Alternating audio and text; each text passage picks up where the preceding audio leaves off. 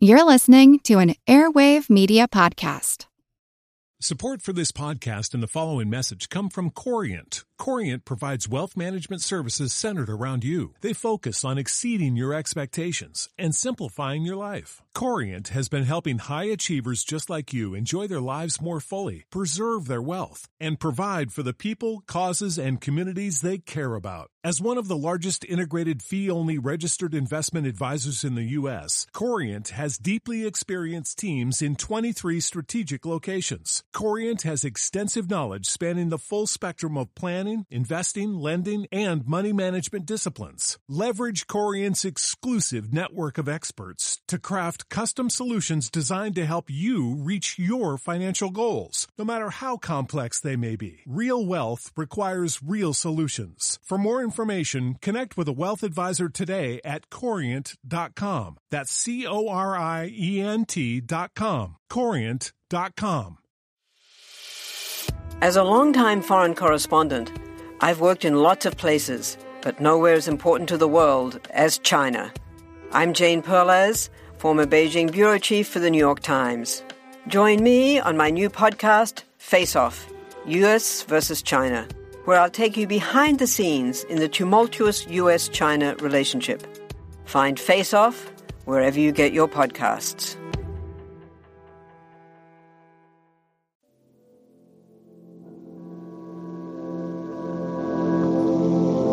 Vampires have been portrayed in many ways in popular culture.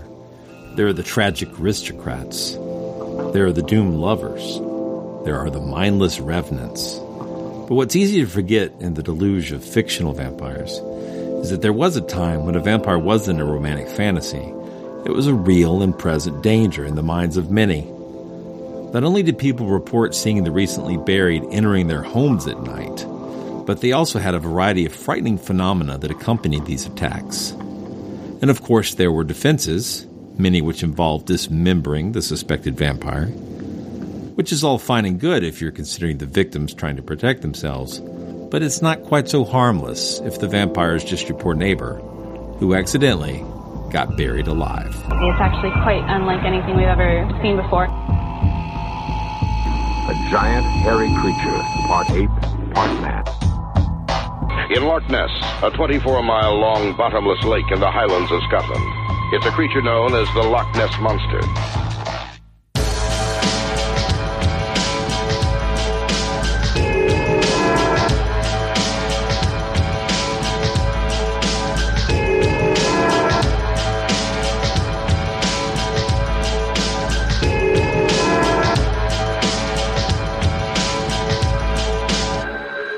Monster Talk. Welcome to Monster Talk, the science show about monsters. I have to tell you that while I always enjoy putting together this show, I especially love this interview with Dr. Richard Sugg. I'm Blake Smith, and together with Dr. Karen Stolzno, Monster Talk likes to examine monster stories from the perspective of scientific skepticism. Our guest today is a lecturer from the Department of English at Durham University in England. He was previously on our show about mummies, and a link to that episode and his fascinating book on the practice of using mummies in medicine will be in the show notes. Today, we're talking about Richard's extensive research into vampires from historical accounts and the fascinating connection he's uncovered with what would probably be best categorized as poltergeist behavior in conjunction with these cases. Richard allowed Karen and I to look at some excerpts from his research, and they're a fascinating collection of case data, which will make for an engaging read once he finds a publisher for this new work. Monster Talk. All right, Richard, how did your research turn to vampires? It began about 7 years ago now, I suppose. I've been researching the soul in the early modern period, and the soul is a big element in terms of how real vampires, how folk vampires were created. So I started to get into the topic of vampires, I suppose through the obvious stuff in some ways, the fiction, the film that people know, such as Dracula and Carmilla. And I first of all thought I'd need a little bit of folklore to kind of ground the literary stuff.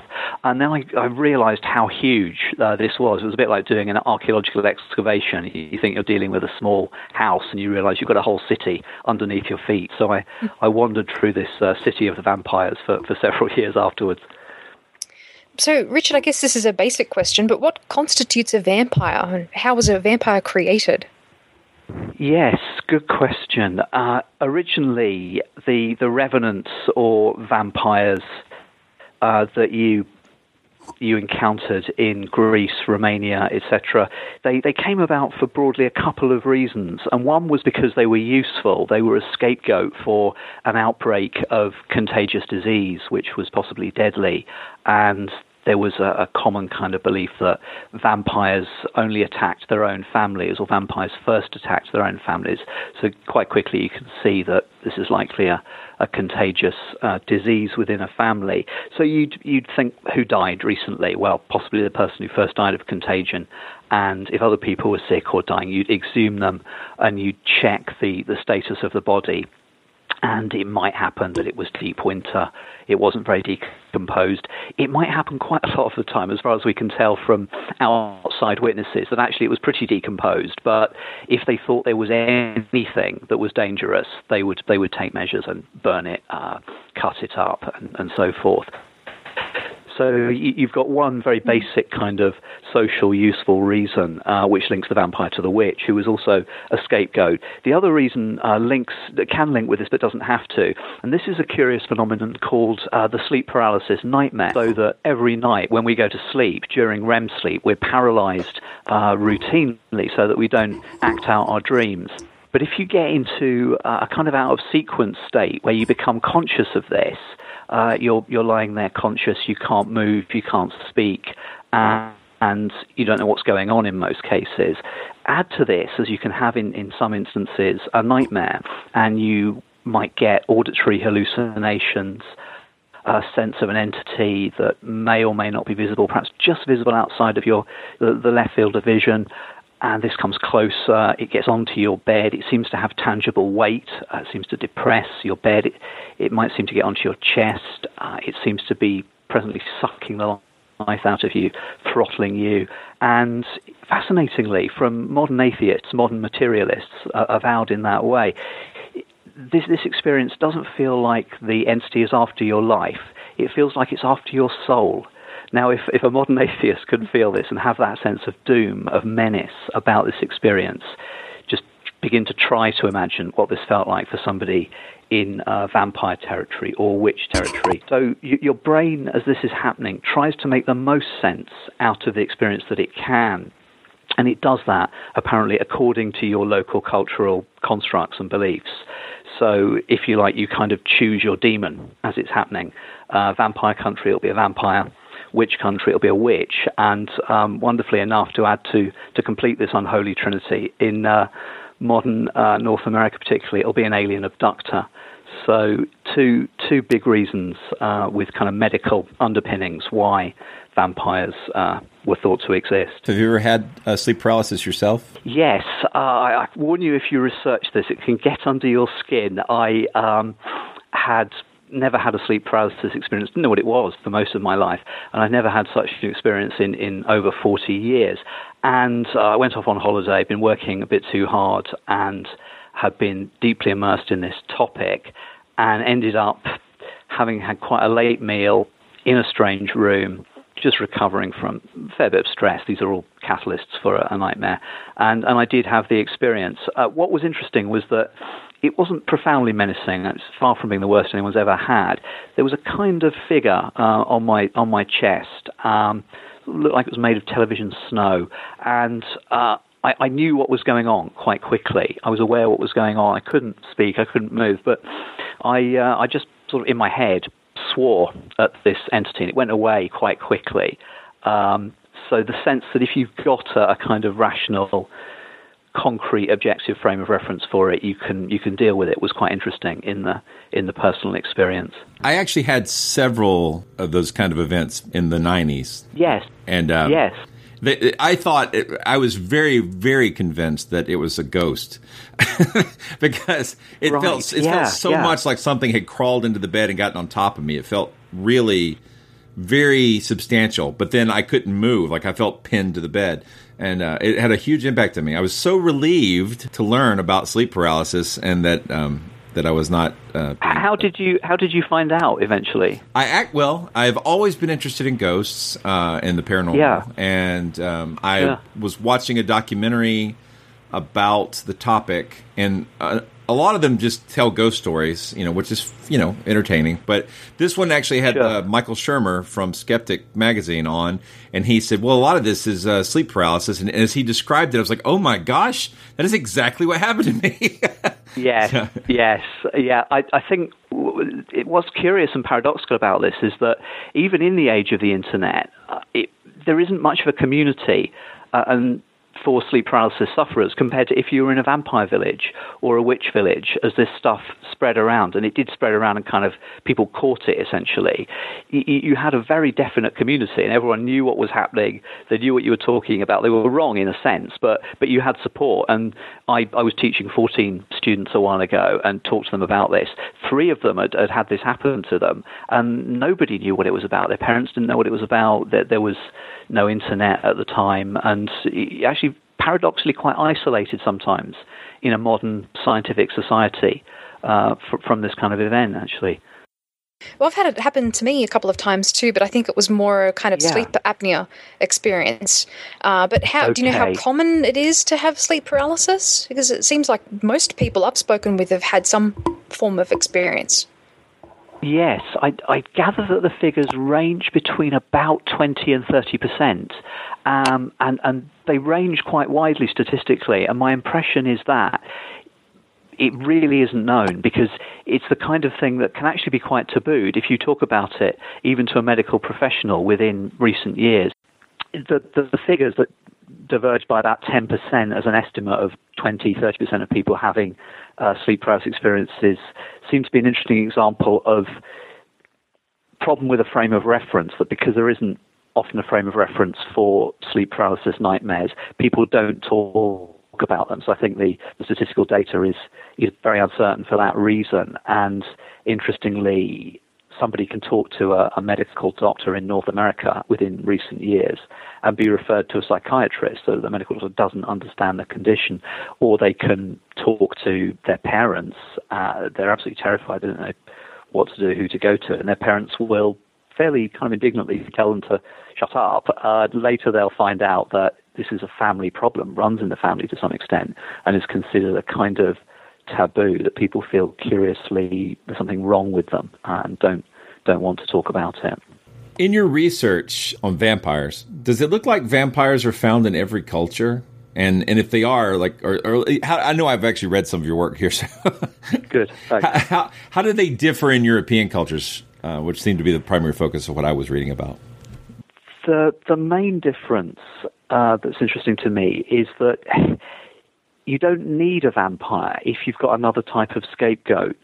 And the biggest scapegoats for much of history, for many people in ordinary cultures, were the witch or the vampire. So the witch we know is kind of in official history as having been tortured, executed, and then attacked less legitimately, as it were, by vigilantes after it was illegal to prosecute witches. Ordinary people kept doing this in Victorian England, for example. So there's a strange kind of relationship between the witch and the vampire. The witch and the vampire both basically attacked life. If you want a very quick analysis of them, that's what they did. They attacked life. And the witch would attack children in the womb or in the cradle. The witch was actually believed to suck the life out of children or people, it's believed possible, and you can see how that would come about through the symptoms of a nightmare, of course. The witch would interfere with agriculture, whether it was your chickens not laying, whether it was your crops failing, whether it was drought, whether it was abnormally heavy rain and floods. And funnily enough, the things the vampire isn't known for so much are that it could be accused of causing bad weather, causing frosts, causing drought, and so forth. It was well into the 19th century that some peasants in, I think it was Poland, were tried for digging up a corpse just because there'd been severe recent frosts, for example.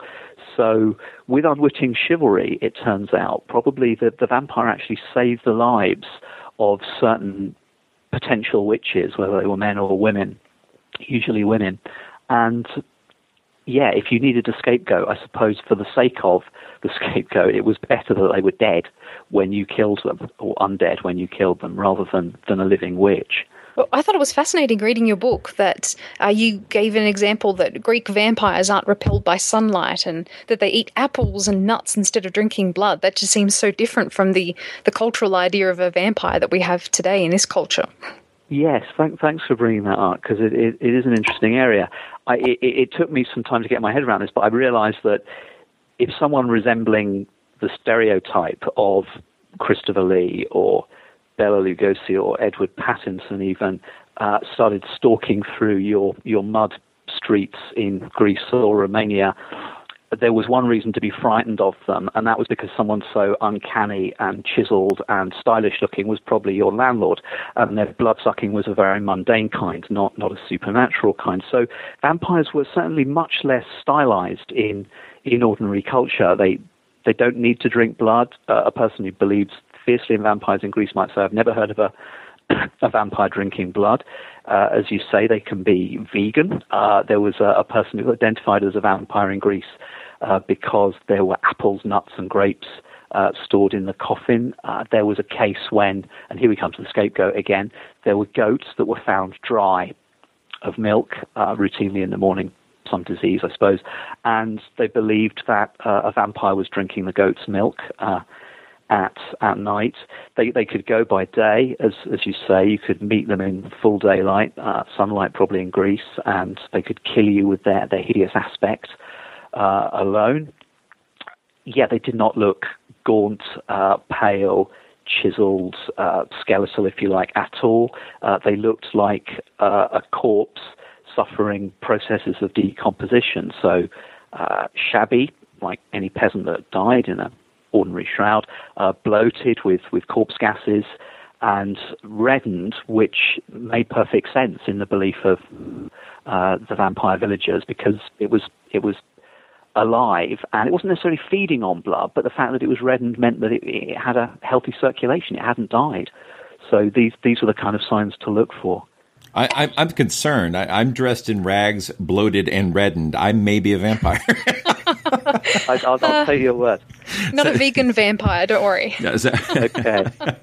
So what I actually find interesting here is that having read a lot of vampire lore, I've seen many books coming out with a single cause for vampirism, like vampires are how people explain bloated corpses or blood dribbling out of the mouth, or vampires are how people explain tuberculosis outbreaks. And it sounds like what you're saying is that vampirism represents a human explanatory response to a spectrum of phenomena. Yeah, that's a very good way of putting it, and it reminds us that basically the vampire was useful. The vampire was useful. It helped you get a sense of power in otherwise powerless circumstances, and certainly the tuberculosis one is interesting. Michael Bell obviously has pioneered this as regards the kind of curious North American vampires, and it was a devastating disease. You could have 14 members of your family die, and at least you had a sense of power. You had a sense of a framework of explanation. And yeah, vampires were like magic. They were useful. They gave you a sense of power in an otherwise quite powerless world. You weren't trying to be entertained. You weren't trying to be creeped or spooked or sexually thrilled. You were trying to cope with a difficult world. So what do you think accounts for the transformation of the vampire in pop culture? That is a big question, and the question is, when did people turn vampires into vampotainment? The 18th century is an interesting example in that respect, because you don't have vampire fiction, but you have all these accounts that the peasants in Hungary and Romania and so forth believe to be true. So things like Carmes or Zophius's accounts from Central and Eastern Europe come over to France, to England, and I think what's interesting there is you're dealing with an educated culture in developed Europe, to put it crudely, that's highly Enlightenment. It's a very scientific culture. It's very self-consciously scientific and rationalistic, and I suppose people are perhaps getting a little bit bored with that world in some respects, finding it a little bit rigid. And so they don't necessarily believe in what's coming over from Europe, but they like the idea that somebody else believes in it. It's a bit entertaining for people who live in a very safe world, who are sitting there with their nice china and their tea by their fireplace, not having to worry about practical problems. This is a kind of consumption of other people's terror at a distance. Later, as I say, the vampire was useful to peasants. The vampire's curiously useful in vampotainment as well. Later you get Polydori's The Vampire, highly sexualized tale, thought to be written by Byron, ironically enough, 1819. And later you get a kind of lesbian vampire tale by Sheridan Le Fanu called Carmilla in the early 1870s.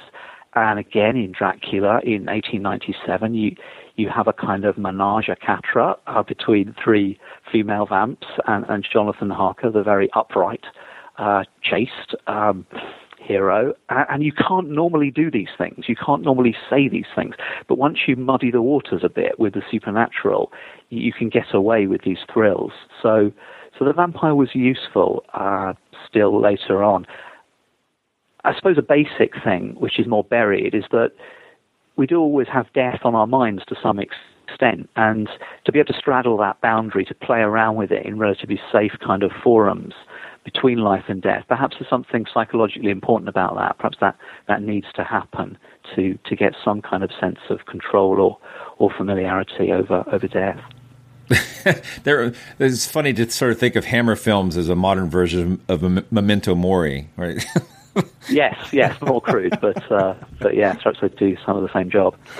We're going to start getting into some of the darker things, which I found really, really compelling in your writing. But before we get into that, what measures were taken in these cultures that believed in vampires to prevent the corpses from becoming vampires? Yes, the preventative measures were quite widespread and obviously made good sense because the actual vampire outbreak and then the staking, the burning of the vampire was troublesome, was expensive. So you were very cautious about the treatment of a corpse. The key thing to understand here is that the danger of vampirism in most cultures seems to have arisen from what to us are very curious beliefs about death. Namely that in this kind of culture, you could be in three basic states, biologically as it were. You could be alive, you could be dead, or you could be slightly dead. And this seemingly indeterminate, curious state was surprisingly common across cultures and history. When Christ raises Lazarus, this is considered to be a very big miracle in the New Testament because, as Martha says to him, but he has been dead 4 days and he stinks. So the 3-day span is very important, the sense that 3 days you're only slightly dead and there's great danger that the corpse can be reanimated by its own soul or by a demon soul. This 3-day span is very big in vampire culture, and great caution is shown around a corpse. There's different treatments. You might bury the corpse quite quickly while it's still warm in the hope that it won't be vampirized. This has its own problems. Or you might, in Greece, for example, into the 1980s and certain places, you might watch the corpse obsessively and everyone will be around it. It mustn't be left alone for a single second, but this has its own paradox, which is that there's a circle, let's say, around this corpse laid out, and it's also crucial that nothing must cross over the corpse, nothing whatsoever. A cup of coffee, a child, a cat, anything that crosses over the corpse, and it's vampirized. And on this Greek island, Vir, in this mountain village,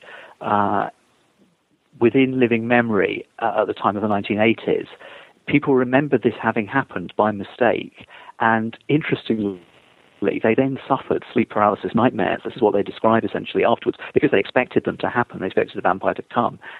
And they took a very simple, homely method. It was affordable, and you could try it at home if you wanted to. You poured boiling oil and vinegar into the grave through a hole, and by doing this, you cause the soul of the corpse or the vampire to burst, and you destroyed the soul. So, extraordinary thing in a a culture with, no formal religious power. They knew what they were doing, and they were capable of a heresy, if you like, of cosmic proportions to protect themselves. What were the ingredients again? Boiling oil and vinegar. If you do want to try it at home, if you want to. It's like Italian dressing will kill. Yeah. it's what you've got to hand. It's what you've got to hand. It's very difficult. Yeah. I think this also feeds into the idea of premature burial. I've always been fascinated by that and the strange inventions and things that people devise to prevent that. Could you tell us a little bit about premature burial? Yes. So, two notable cases from Bulgaria and Greece. They buried the corpse as soon as they could, more or less, it seems, certainly while it was still warm. And a Bulgarian case, which is reliably reported from two British Army officers who stayed in a remote village called Derekyoi, some distance from Varna, in the 1860s. These men, Brophy and Sinclair, heard a story about a neighboring village called Anekli, and here a child was understood to be dead and was buried quickly.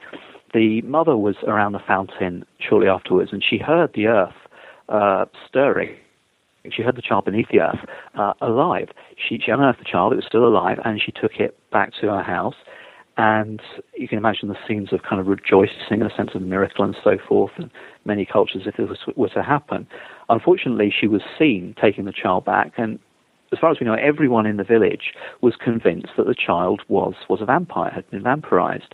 And this is what happened, the exact account.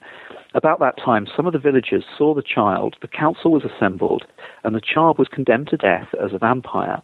The sentence was executed in this most cruel way. The mother was held down by 4 or 5 old women, but so as to be able to see the torture of her child, this being deemed necessary to exorcise the vampire. The child was then killed according to the following process.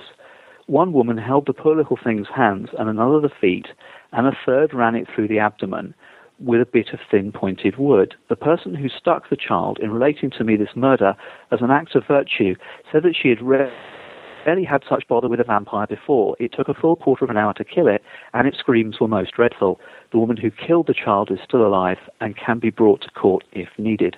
Horrible. Yeah. I think in the way you wrote about it in the book, you do a good job of giving it an immediacy, emotional immediacy. Yes, it's beyond belief almost, and yet when you look at the details surrounding it, it's clear that, A, everyone agreed on it. There was a consensus, really, probably apart from the mother, but there was a general consensus otherwise. And B, the awful sense that it had happened quite a lot before, that the old lady says she'd never had such trouble killing a vampire before. And she was old, of course, so she'd had a long life in which to experience these things. And a comparative account comes from a Greek island. We don't have an exact date, but the person recalling it was speaking in the early 1960s, and it looks as though this would have been around the start of the 20th century, end of the 19th. And somebody was being buried, but the coffin was still open. And while the funeral was taking place, I gather outside, they stirred, sat up in the coffin. And again, rather than that sense of joy, relief, miracle, absolute terror, and the people standing around stoned the person to death. And could you just tell us a little bit about some of the interesting inventions that were created to prevent this from happening? Yeah, multiple. It's Bell's patented life-saving device, isn't it? I think it's the most famous. In the 18th century, I gather, where you had a cord and a bell that you could pull, because this was happening quite a lot. There are awful stories about knockings heard and people found sat up in a way they've struggled. There's a story, I believe, about someone actually kind of eating bits off their arms in the coffin because they're so starving. The mechanisms for working out if somebody was dead were pretty primitive, pretty crude. As they started to get more nervous about this, they would thrust red-hot needles under the toes and fingernails of the, inverted commas, corpse. And if it was in any doubt about being dead, I expect it would sit up at this point, perhaps. So, yeah, it became, as one commentator has said, one of the greatest fears of everyday life, and it's lingered on, I suppose, in in modern kind of horror culture, hasn't it? In a film like The Vanishing or a film like Buried, so this is a unimaginably terrifying thing to happen. It must have been really strange for the people who lived in cultures of vampirism to know that even if they did manage to get out, which you're going to do if you're alive, if you're going to try, but even if you do, that your own family and friends will murder you. that really puts the nail in the coffin, so to speak, doesn't it? That if you do escape, I would imagine your only chance practically would be to become an absolute outlaw and then vanish to another village or town where you wouldn't be known. The problem being that, ironically, people were very kind of insular in these cultures, and anybody from another village or town was automatically suspect and could actually be considered a live vampire themselves, a special kind of vampire. For other reasons, people were very narrow-minded in these environments. Well, it probably wouldn't help if you're wandering around in grave clothes covered in earth. So what? This would be a bit of a giveaway as well, really. Yeah, it's a bit of a smoking gun, I guess. Perhaps better to stay in the coffin, I think. In modern times, have you looked into the people who self-identify as real vampires? Yeah, a little bit. An area where you get a spectrum of very consensual, very kind of safe vampirism with sterilized needles, people drinking one another's blood in seemingly very equal hierarchical relationships in North America, for example, through to, of course, vampire psychopaths, another area altogether where they do also self-identify very much, and after being tried and imprisoned and so forth for crimes like these, they will never give up necessarily this vampire belief. This is a crucial part of their identity. Because in a sense, it seems like the people who are acting out this sort of cultural vampirism are doing something that looks, based on your research, to be almost entirely based on the pop culture vampire versus an authentic vampire. So it seems much more like a sociological phenomena, maybe a psychological phenomena. Yeah, that's a good point. It does look generally like that. They base themselves on blood-drinking vampires, so whether from fiction or from film, they have that kind of stereotype. And people who are really terrified of vampires have no need to believe in that a lot of the time. There's a notorious case from, I think it's California, a man called Daniel Sterling, who tried to murder his girlfriend, certainly stabbed her multiple times, shortly after he'd been to see the recently released film version of Anne Rice's Interview with a Vampire. And he behaved in a kind of muddy sort of way, a rather devious way, really, kind of linking the vampire showing to his own actions, but at the same time not quite blaming that, but certainly there was a weird sense of a kind of postmodern vampire psychopath at work there. And I've seen on shows like Is It Real? You may have seen these kinds of segments where they have people who claim that they drink blood and they're tested to see if they have anemia or some other kind of blood disorder, and invariably they don't. And so that's not the reason for them apparently drinking blood. And I've had anemia myself before, and I've never craved blood. No, I'm a bit skeptical of this sense that you really need the blood. I've seen this coming up in books like Noreen Dresser's American Vampires, that they really need it. They have a physical itching for it, and they claim to need more at certain times of the year sometimes as well. But if you've had anemia, that's quite a good example, because the iron would be the obvious reason. But of course, you can quite quickly get iron toxicity as well from drinking much blood. So it's a fine balance, I guess. Yeah, might crave meat or something, but not blood. Something, yeah, traditional. Or Flintstones, tried spinach. And tested. yeah. So, in your research, you tie vampirism with poltergeist phenomena. So, how does that actually fit into the vampire lore, and what's the link between these two phenomena? At Grand Grand Canyon University, we believe in equal opportunity, and the American dream starts with purpose. Whether your pursuit involves a bachelor's, master's, or doctoral degree, GCU's learning environments are designed for supportive networking and collaboration. With over 330 academic programs, GCU provides a path to help you fulfill your dreams. The pursuit to serve others is yours. Find your purpose at GCU. Private, Christian, affordable. Visit gcu.edu. Hello, I'm Paul Giamatti. And I'm Stephen Asma. Each week on Chinwag, we dig into the weird topics you wonder about, that you care about. The stuff none of us are totally sure of, like the Bermuda Triangle, Mothman, consciousness, philosophy, UFOs, ghosts, or, say, Bigfoot. So who's to say that there's not alien species that are Sasquatch? Like I'd seen a ghost, and I would hear something walking and breathing. Maybe every path is right. I will accept as a premise that every path is right. That is a face on Mars, eyes, nose. It kind of looked like Wilson the volleyball.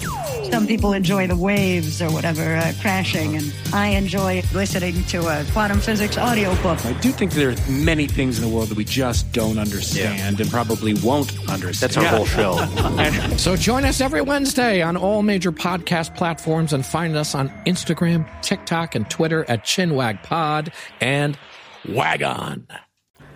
Yeah, the poltergeist phenomena have been the last kind of bits in the puzzle, I suppose, for me. I spent a lot of time trying to work out the medical, scientific underpinnings, the things that otherwise look very strange and implausible, such as hallucinations, which turn out to be sleep paralysis hallucinations. And for a long time, I would really just kind of bracket off great chunks of the text, reliable text, penned by a clergyman, for example, during a vampire outbreak and so forth. And I would kind of throw these into a mental waste bin, if you like, with a sense of irritation that this just can't be true. These people stick to the point, with the feeling, reading about the vampire, causing hammering noises, flashing lights, throwing things around, beating people up, and more bizarre things than that, sometimes the deathbed smells, following people around their house and so on. But these things recur over a long period of time, from the 1590s at least to the 1920s at least, in Greece, in Romania, in the Ukraine, in Bulgaria. And so I'd seen enough of this. I started to think, I need to know a bit more about poltergeists. When I started reading up on poltergeists, having no interest in them whatsoever for most of my life, I started to think these accounts look consistent at any rate, whether they're plausible or not. They're very strange that they look consistent over a long period of time in different cultures. And to answer the question about the vampires, it's necessary to give you just a working hypothesis about how poltergeist phenomena seem to operate, the mechanisms of these things. So counterintuitive things are happening. Noises with no source can be very, very loud. Objects being thrown around with no obvious agent. Objects sometimes exploding in their place without moving.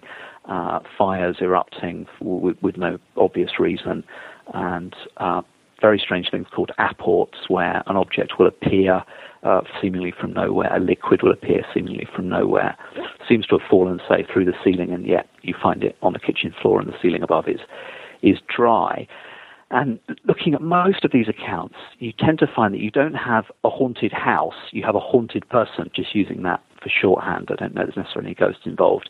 But you have a haunted person, and the paradox is that with these horrific things going on, terrorizing a family, they will flee to another house, and the phenomena will simply follow them because, as far as we can tell, the immediate cause of the phenomena is what tends to be called a poltergeist agent. And this is a person usually between about 8 and 25, let's say, who's often suffering some kind of degree of emotional trauma, whether it's they've been bereaved, they've always been an orphan, something sexual that can't be expressed directly. And this simmers within them, and without an outlet for expression, finally they unconsciously release in a kind of pressure cooker way this dangerous energy, and the energy causes these poltergeist phenomena. As far as we can tell, they're certainly very, very closely linked to or follow these agents. So your mechanisms there, just as a hypothesis, are a person with some degree of emotional trauma who tends to have to be with other people. That trauma depends on a relationship with other people, so on their own is not very likely. What I can work out at the moment, this is a very difficult area, with the poltergeist phenomena, the energetic mechanism, if you like, the energetic cause or medium for this is fear, is terror. It's not emotional trauma of a more kind of subtle, if you like, personal kind. It's raw terror. There's a continuum of terror with vampire outbreaks, which runs from things like conversion disorder, as it's termed, that you become psychosomatically deaf, dumb, blind, you have a paralyzed limb. This is a matter of public record, pretty much, I think, is well attested in magical cultures and witch cultures. And it runs through to something that's more contested, but that to me looks plausible, and this is voodoo death, that if you believe in a source of terror sufficiently, you can actually die of that terror. And symptoms are fairly consistent, that people will become fatalistic, more or less lie down and die, refuse food and water, and they'll die within about 1 to 3 days in a quite fairly consistent time span. And there's very reliable looking cases from Aboriginal cultures, magical cultures, witch cultures, and a girl called Stanoska or Stanaka, depending on the reports, in Hungary in the 18th century, has sleep paralysis nightmares, sees a particular named person coming back and throttling her, and dies within 3 days. So you have terror that's sufficient to do that. And this terror also seems to be the medium for the poltergeist phenomena, which are reported over and over again in vampire country. That reminds me of people who have been in long relationships and then their partner dies, and then within a couple of days they die. That always seemed very interesting to me. Like a failure to thrive. Yes, that's interesting, because it's a much more kind of non-magical example, isn't it? And it reminds us that apparently people who've been misdiagnosed with a cancer, for example, will, in inverted commas, die of that cancer. They will die of a kind of fatalism. And in a sense, they're dying of their belief and belief in something powerful. And that thing, ironically, is science. That science has said to them, you will die. And they have done on record. So, according to your research, what is the evidence for poltergeist cases? The evidence is abundant and very long-running. I suppose to give you a frame for it, and I can give you some particular cases to focus it.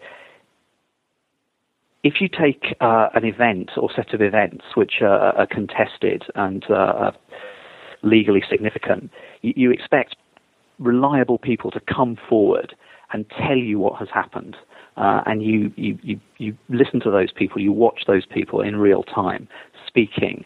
These people are witnesses, and poltergeist witnesses are a very, very varied bunch of people. They are lawyers, scientists, police officers, journalists, academics, reverends, and keep going, really. It's hard to get a particular type.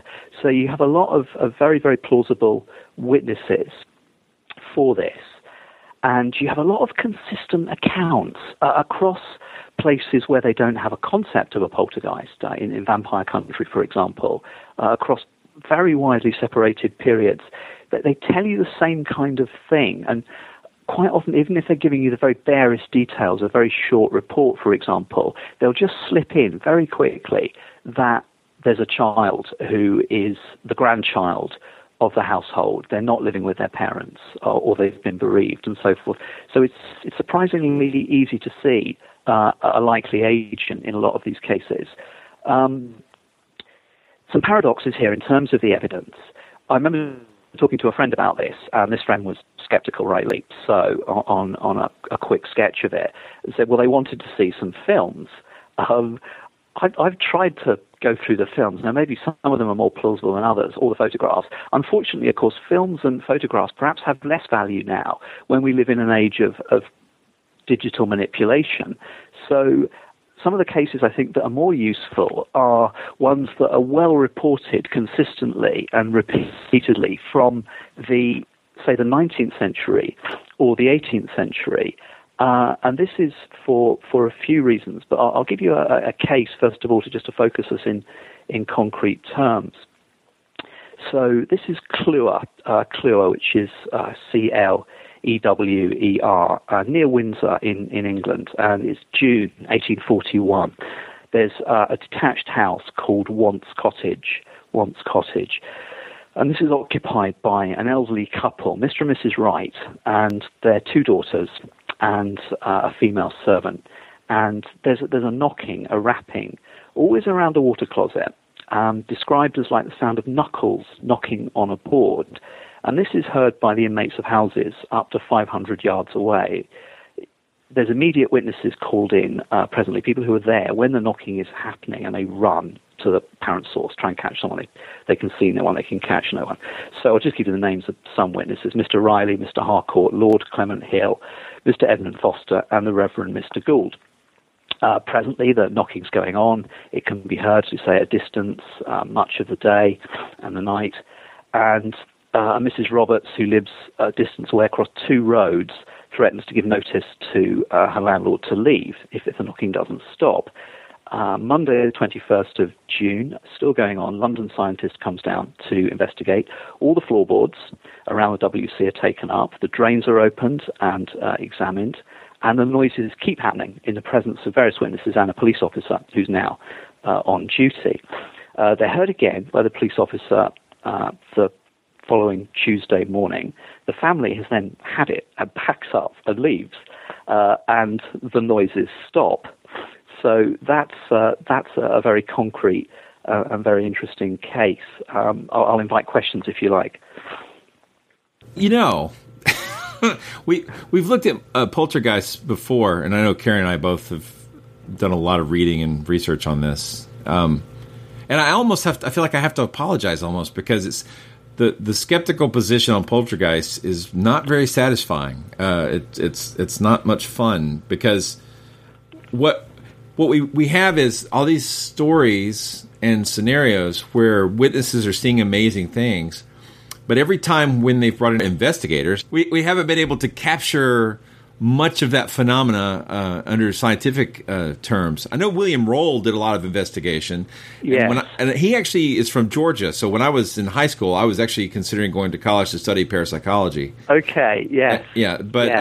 But I wasn't able to do that, and I ended up becoming an IT guy, and this is a long story. But from a skeptic perspective, we haven't been able to reproduce any of these effects, and all we end up with is anecdotes, and all we can say is science doesn't have any explanation for these outside of the standard, rules of physics. But these things do tend to violate the rules of physics. I mean, right now, science doesn't have a known mechanism whereby someone can use emotional or psychic energy to create these effects.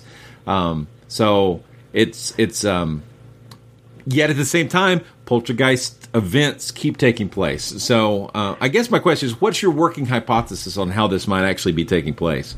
The hypothesis, as I say, is I think usually one agent. It's usually just one. Sometimes somebody else seems to kind of catch the ability, and it's something to do with the brain of the agent, I think.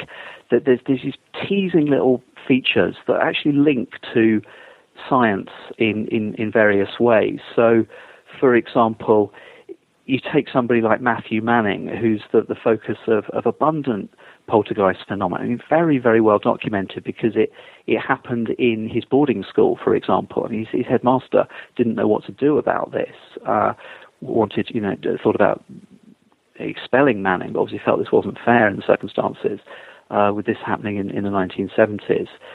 And several poltergeist agents, or people who've had poltergeist things happen around them, another person being Uri Geller, have had severe electric shocks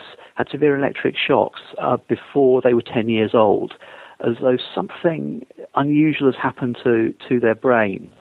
And these are interesting cases, because where you normally expect some degree of trauma or problems psychologically from an agent, at other times you just suspect there's something unusual about their brain. You just suspect this. And the fact that most cases tend to be pubescent, adolescent, gives you a sense that there's a certain kind of energy in that very, very big event, that kind of second birth into puberty, that affects the brain. The electrical side seems to surface again here and there in terms of something like cases where you actually isolate the seeming agent. You put cork or glass under their bed or in their shoes, and the phenomena stop once they've been electrically insulated.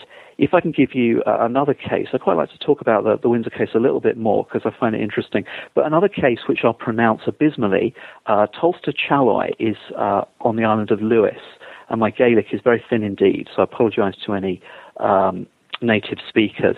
But in 1938, January 1938, there were intense solar storms, intense outbursts of the northern lights around Britain, so great that they could actually be seen in Sussex, so not very northern at all. And 10:30 on Sunday morning, 30th of January 1938, Mrs. MacLeod, 80 years old, was sat by her fire in her cottage on the island of Lewis. She was with a teenage granddaughter and the girl's younger brother, and by the hearth were things called currants, which are chunks of peat you use to light the fire. These suddenly began to dance about, to jump about. One jumped into Mrs. MacLeod's cup of tea. Another struck her on the face. And they then had a servant girl come in and open a door connecting with a pantry. And she called out that a tumbler had broken. And then this is what happened. The other dishes on the shelf began to break with a loud cracking sound. The cups, which were hanging in little hooks on the dresser, fell off and smashed to pieces.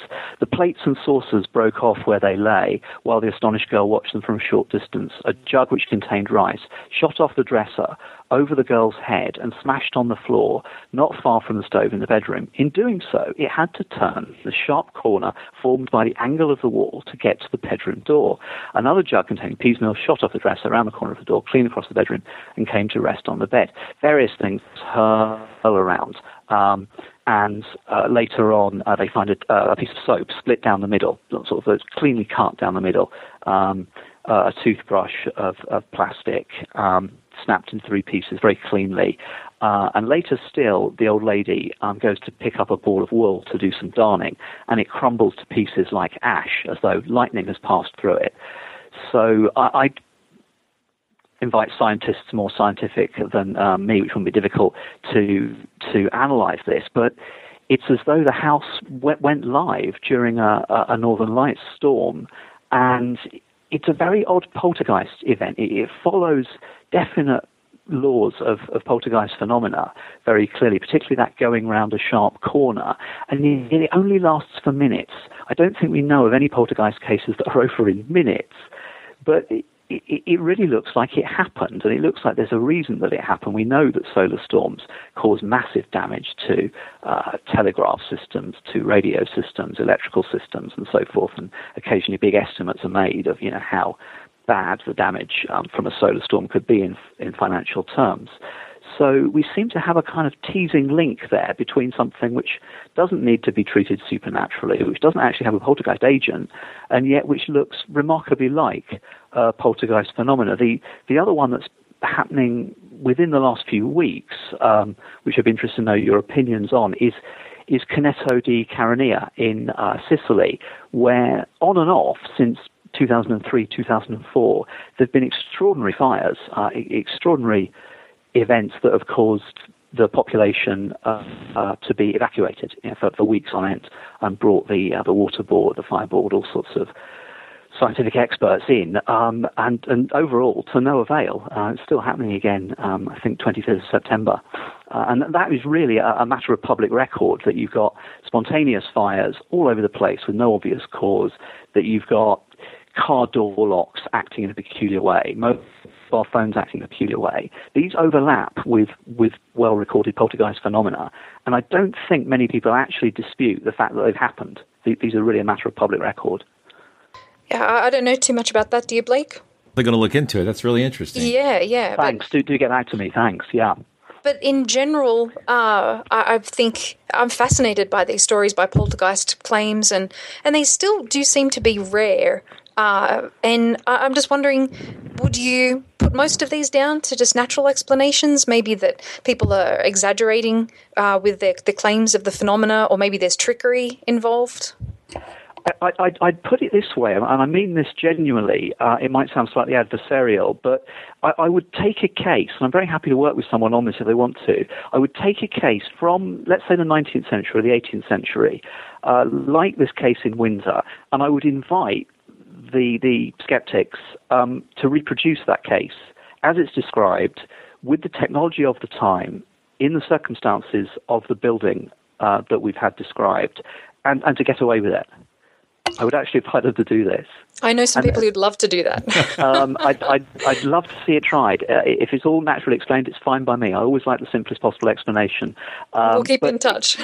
But a couple of interesting things, perhaps, about those 19th century examples. I'd like to know who the hoaxer was. Because the most likely person, and this is not a very likely person, but the least unlikely person would be the servant girl. I think the servant girl was a poltergeist agent. I think that when they went away, they took away the agent and the phenomena stopped. Now, I'm sure you know what the status of a 19th century or 18th century servant was like. It was precarious. If they had a bad reference, if they did something that was wrong, if they fell foul of their employers for whatever reasons, their livelihood was in danger, and perhaps their life was in danger if they couldn't get a job, they couldn't get a reference. This was an era where people starved to death. So the likelihood of them being able to perform a hoax like that, the likelihood of them wanting to perform a hoax like that, it's just not very plausible. And you've then also got to bear in mind that I think amongst a lot of people, you're dealing with a quite high standard of public integrity, that when a lord, a clergyman, a police officer, and so forth swear to something happening, this is at least as good as someone standing up in the witness box and swearing on a Bible that something happened. These people have not obviously got anything to gain, and in fact arguably they've got something to lose from attesting to these things, as Reed Clanny, for example, who was a scientist in the 19th century, had when he attested to the case of Virginia Jobson. So with a fairly low-tech world where your means of hoaxing are quite thin, and with a fairly high standard of public integrity, with a detached house and a servant who wanted to keep their job, I'm not convinced that there's an ordinary explanation for this one. Yeah, it may be easier to do investigations of the more modern cases just because there might be more available evidence beyond what the written stories. But that being said, it's a fascinating topic regardless. Yes. And we've covered it a little bit here before. We've covered the Tina Resch case, the Columbus poltergeist. And good. Yeah. And we talked about. Are you familiar with Jeff the Talking Mongoose? Oh, yes, slightly, although that one became so curious that I didn't delve into it too much. It's the Isle of Man, I think, isn't it? Yes, exactly. Yes. You should look into it. I think you'll find that we had a guest on named Christopher Joseph who's still doing research, and he's got access to a lot of the original research materials. And, lots of poltergeist activity in that one. Yeah, I mean, it's interesting. So almost every poltergeist case I'm familiar with has some young person associated with it. But here's my question that I think it probably bears investigation. I'm aware of at least one case where there was an apportation of stones falling that happened consistently, or allegedly apportation. I suspect there might have been something else going on. But regardless, there was no teenager involved, and it was affecting multiple households in England.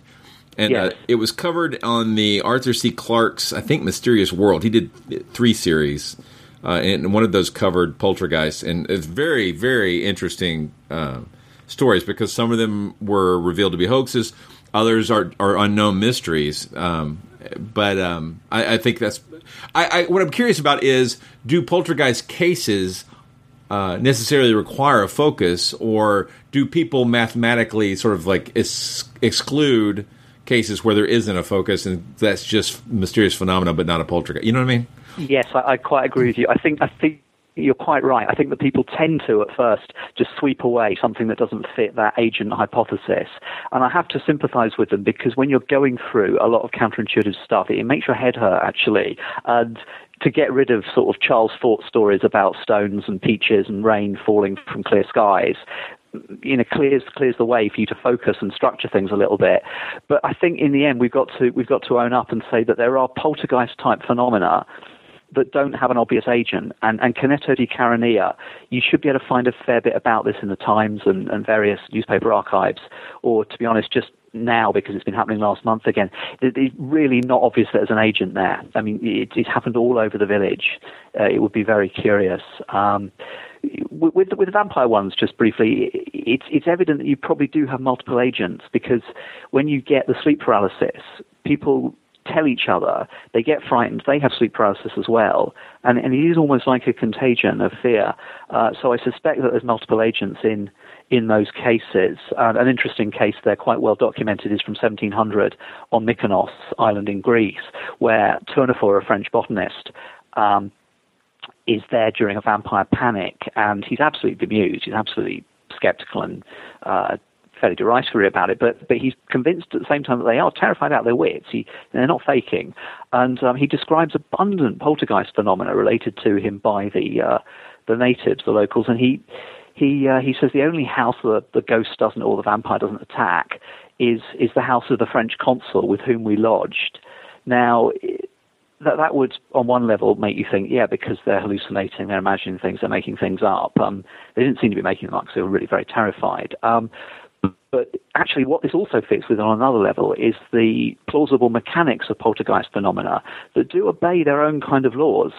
They're not scientific laws that we know properly, but William Roll documented that you got a kind of falling curve with distance. The further away you got from the apparent agent, the less likely the phenomena were to happen.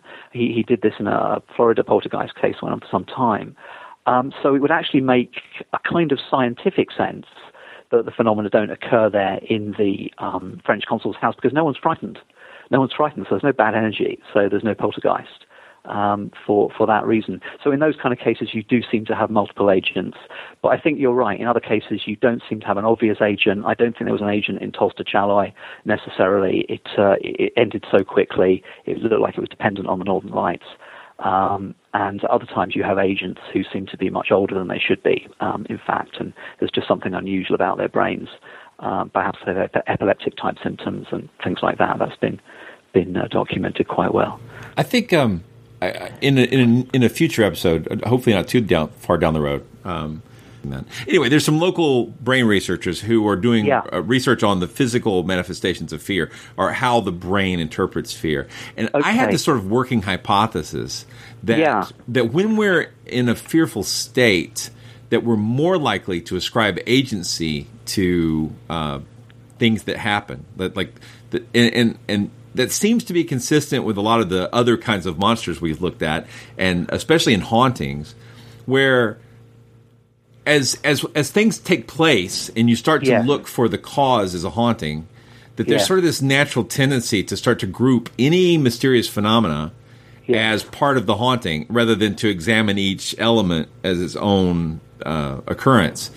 And I know that I was very tempted to do that. And in fact, before I became sort of a skeptical person and sort of reevaluating my experiences, I was certain I had experienced a haunting because so many odd things had happened. But there's that thing where maybe you hear a song and it's got a lyric, and then later on you hear somebody say the phrase, and it seems to be creating a synchronicity, type effect. And I think there's something about the brain becoming attuned to these phenomena, and they start to build a narrative. And everything in people, we always love stories and narratives, and I just wonder how much of this happens because we're accruing the elements of this fantastic story, rather than there's always something mysterious at play. I don't know the answer to that. Yes. I think you do have to be very, very careful with the tricks the brain can play, and I think you have to be very open to what science can find out. I'm very keen to treat poltergeist phenomena as a scientific opportunity waiting to be exploited. I like it to be scientifically explained. I think it will be a different kind of science, but it could be very interesting and fruitful. Although I would say, in terms of the fear that you refer to, I can see how the fear would make people search for something exterior, supernatural, something they can kind of identify and attack, a bit like a vampire can be attacked. But actually, quite a few of these cases, it's surprising how little fear there can be in poltergeist cases where they might even think it's a ghost, but they're not actually that frightened of it. If you look at the Wesley case, the Wesley family in 1717, I think it is, they have a long-running, very well-detailed, very precisely described set of poltergeist events happening in Epworth Rectory, described by several different people because different letters survive, different members of the family, and they don't really seem frightened much of the time, actually. The most frightened member of the family is a stout mastiff that they summon to take care of them, and it jumps under the bedclothes.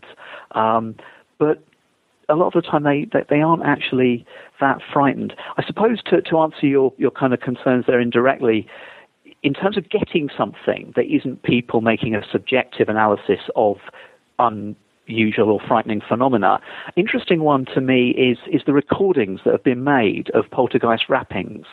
Now, you can perhaps write off certain things as hallucinations. I think the word hallucination is used as a bit lazily a lot of the time, actually, but it's hard to write this off as a hallucination at any rate. And this is that when Barry Colvin, who I believe was a physicist, made recordings of poltergeist rappings, he found that they produce a different acoustic signature. You cannot actually replicate this acoustic signature on your own, rapping anything you like. And I was struck by the fact that with Colvin having done this with recording technology and so forth in the late 20th century, if you go back to a case in the 19th century, a place called Muchelnay, where they have rappings going on again, with no sense of a concept of an acoustic signature, one of the witnesses says that, well, these noises, everyone can hear them, they're hammeringly loud, but they don't echo. They don't echo, and they actually go to the door of the cottage and they fire a gun out of the door of the cottage, and they say, look, that echoes around the cottage. To me, that is a very uncanny coincidence, that sense of noises that aren't like normal noises across, 120 years. Something quite objective about that, actually. I'm not a big fan of rap recordings, but I could take a listen. Don't hurt your ears too much. That is actually very interesting. I wrote some notes down. We're going to take a look at that. Good, thanks. So when will your book actually be published? When is it coming out? Oh, I'm keen to get a big trade publisher for this. So it's a slightly slower process than with the academic books. So the vampire book is pretty much finished. I want to do a little conclusion on vampire tourism, which is a sort of fun new phenomenon. But the vampire book is with my agent, and seeking a trade publisher. And I expect to be working on the poltergeist book probably from around next spring, next summer, for a few months. I think it's a very, very big topic, and I want a sympathetic publisher who will publish a large book of many words. Vampire tourism must be very difficult if they can't cross running water. Yes, all sorts of problems for the vampire tourist. Yes, not easy through or salt water. Well, Richard, we're going to be wrapping things up, but we've just got a final question. Sure. We know that you were on the show quite recently, and you already answered this question, but just for those listeners who didn't tune into that particular episode, what's your favourite monster? Yeah, I guess I think I answered this in these terms before, and certainly my answer now is the poltergeist. The poltergeist is a name for a cluster of very strange events, and yet those events are kind of monstrous. They seem to straddle the worlds of science and magic. They seem to straddle the mundane world and the supernatural world. I don't need to believe in a supernatural world for these things. But also, the word monster comes from a root meaning to show, to demonstrate, or monstrance, as in the Catholic monstrance. And I think these things have a lot to show us, have a lot to tell us. So this is very much my favourite monster at the moment. Well, thank you so much for coming to talk to us again. Thank you. Yeah, Some great questions. Thanks a lot. I will definitely be picking up your book when it's released. Me too. Thanks a lot. Let me know. Fantastic. The excerpts you let us read were great. Okay, take care. Bye-bye. Bye-bye. Thanks a lot. Monster Talk. Thanks for listening to Monster Talk, the science show about monsters. Today you've been listening to an interview with Dr. Richard Sugg of Durham University discussing his forthcoming book on vampires. I'm Blake Smith, and my co-host was Dr. Karen Stolsnow. I really enjoyed this interview because we got to discuss fascinating stories of the unusual, as well as the often lively topic of how science deals with claims that would seem to violate the rules of physics. I hope we're able to continue looking into these stories because even if they don't reveal exceptions to our understanding of science, they do shed light on how we perceive the world and how our ancestors perceived the world. If we're able to collaborate with Dr. Sugg on investigating some of these cases, we'll tell you about it here on Monster Talk. Monster Talk is an official podcast of Skeptic Magazine. The opinions expressed here represent those of myself and my guests, and not necessarily those of Skeptic Magazine or the Skeptic Society. I love monsters and stories about monsters. When I ask folks to review Monster Talk on iTunes, I'm not asking because we want a bunch of 5-star reviews.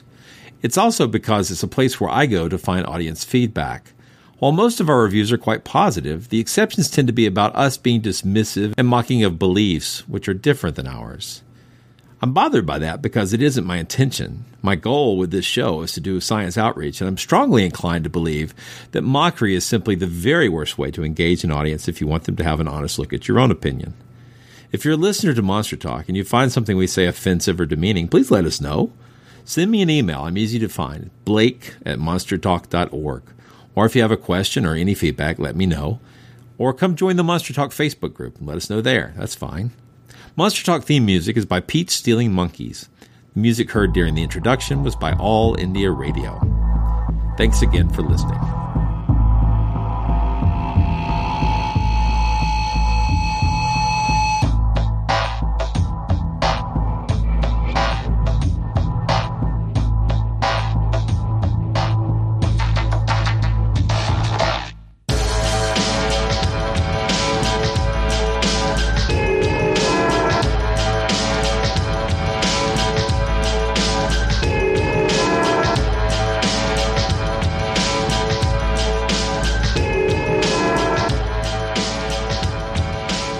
Did you know that you can now subscribe to Skeptic Magazine digitally? Just grab our free Skeptic Magazine app, currently compatible with iOS, Android, PC, Mac, Kindle Fire HD, and BlackBerry Playbook.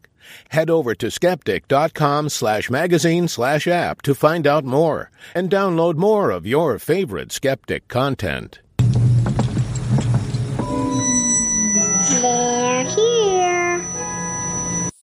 When you need mealtime inspiration, it's worth shopping Kroger, where you'll find over 30,000 mouth-watering choices that excite your inner foodie. And no matter what tasty choice you make, you'll enjoy our everyday low prices, plus extra ways to save, like digital coupons worth over $600 each week. You can also save up to $1 off per gallon at the pump with fuel points. More savings and more inspiring flavors make shopping Kroger worth it every time. Kroger, fresh for everyone. Fuel restrictions apply.